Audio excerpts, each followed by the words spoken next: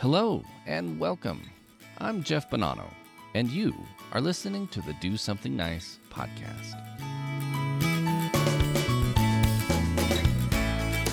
Do something. Something. Do something. Nice. Do something nice. Do something nice. Do something nice. Do something nice.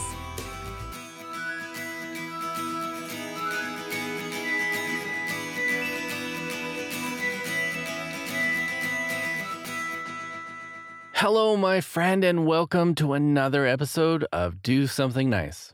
How's your day? Have you gotten a chance to go out and enjoy the sunlight, get some fresh air, enjoy life? I hope so, and I hope you are doing well today. You know, there is still a lot going on, and I don't see it lightening up anytime soon. Aside with the virus going on, we recently have also had stuff going on from ups and downs with economies, Black Lives Matter, and of course, let's not forget the situation with schools opening. And you know, I've shared stories in the past about things that involve education, and it's really not something one can just set aside. Being educated and having a chance to be educated is important. And despite the struggles of figuring out how to provide that education in a pandemic, the truth remains that if we don't ensure everyone has an opportunity to be educated, we won't advance as a society. We begin taking basic human rights away from generations, in fact, when we do this. And sometimes the ability to learn is held back not by the willingness to learn, but the willingness to provide an opportunity to anyone who could use that opportunity. Our research in 2016 showed a rising disparity in education achievement between students from low-income earning homes and high-income background in the United States. Simply put, students from high-income earning homes do better in academics and go far in education when compared to their less fortunate counterparts. Economic inequality is the major reason why there is this disparity. A disparity that means students from wealthy homes get the best education and are likely to excel more in life compared to students with less economic resources. And according to wealthy businessman Pete Caden, he said, "What became of my life was as much of a factor of the inequities that exist in our society today as it was my skills, my talents, and my work ethic." See, born in a wealthy home in Toledo, Ohio, and attending one of the best schools, Pete believes that as much as it was his skill, work ethic, and talents that got him where he is today, the inequities in the American education system is also a contributor to his success. Something, though, he isn't necessarily proud of. You see, he further stressed that the inequities he benefited from made the competitive set smaller than it should. And if the playing ground had been level, everyone could have gotten the same level of education. Unlike many like him, he didn't shy away from the problem or pretend that such a problem didn't even exist. Instead, he has made a responsibility out of such a problem by helping bridging the gap between the rich and the poor of the Toledo community when it comes to education. Pete has been thinking a lot about social injustice and how he can help fix it. Recognizing the inequalities in the education system, Pete Caden offered college scholarships to 75 students of Scott High School in Toledo, a school that is believed to be an epicenter of inequities. It was a selfless act he'd rather call his responsibility rather than a gift.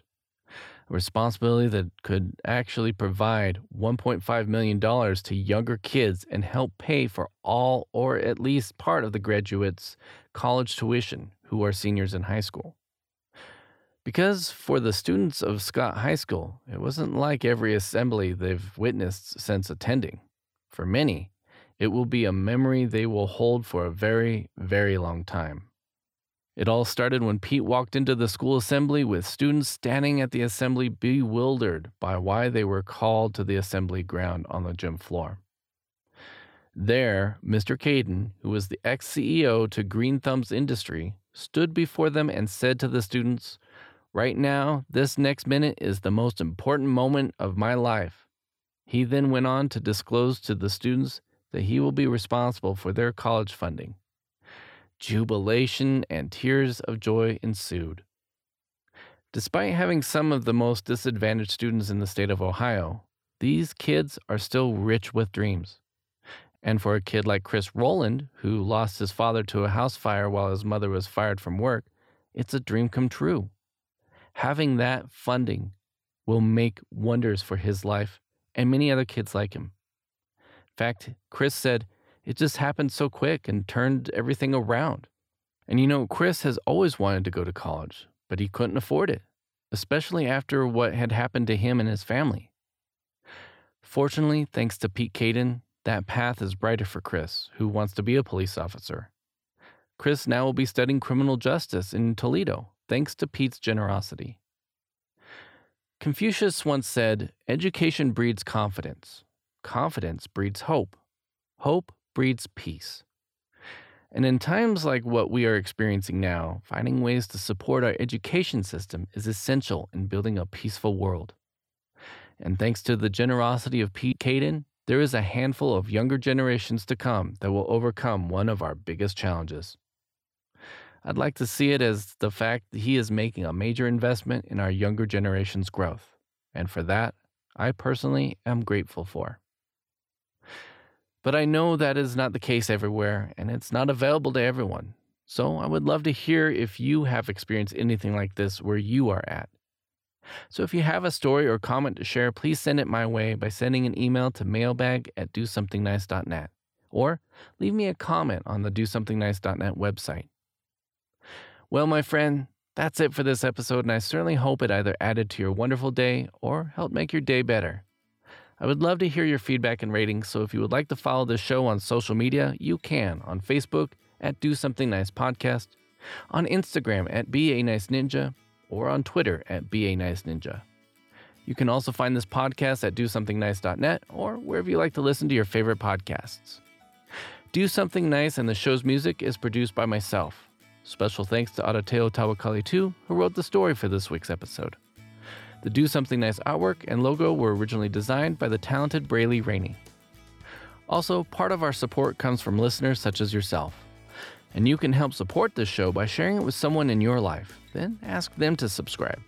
Or you can order some great Do Something Nice merchandise by going to dosomethingnice.net and clicking on the swag menu at the top of the page to go straight to the Do Something Nice store. Finally, I just want to say thank you so much for listening in. And remember to be a nice ninja and do something nice. Take care and stay safe out there.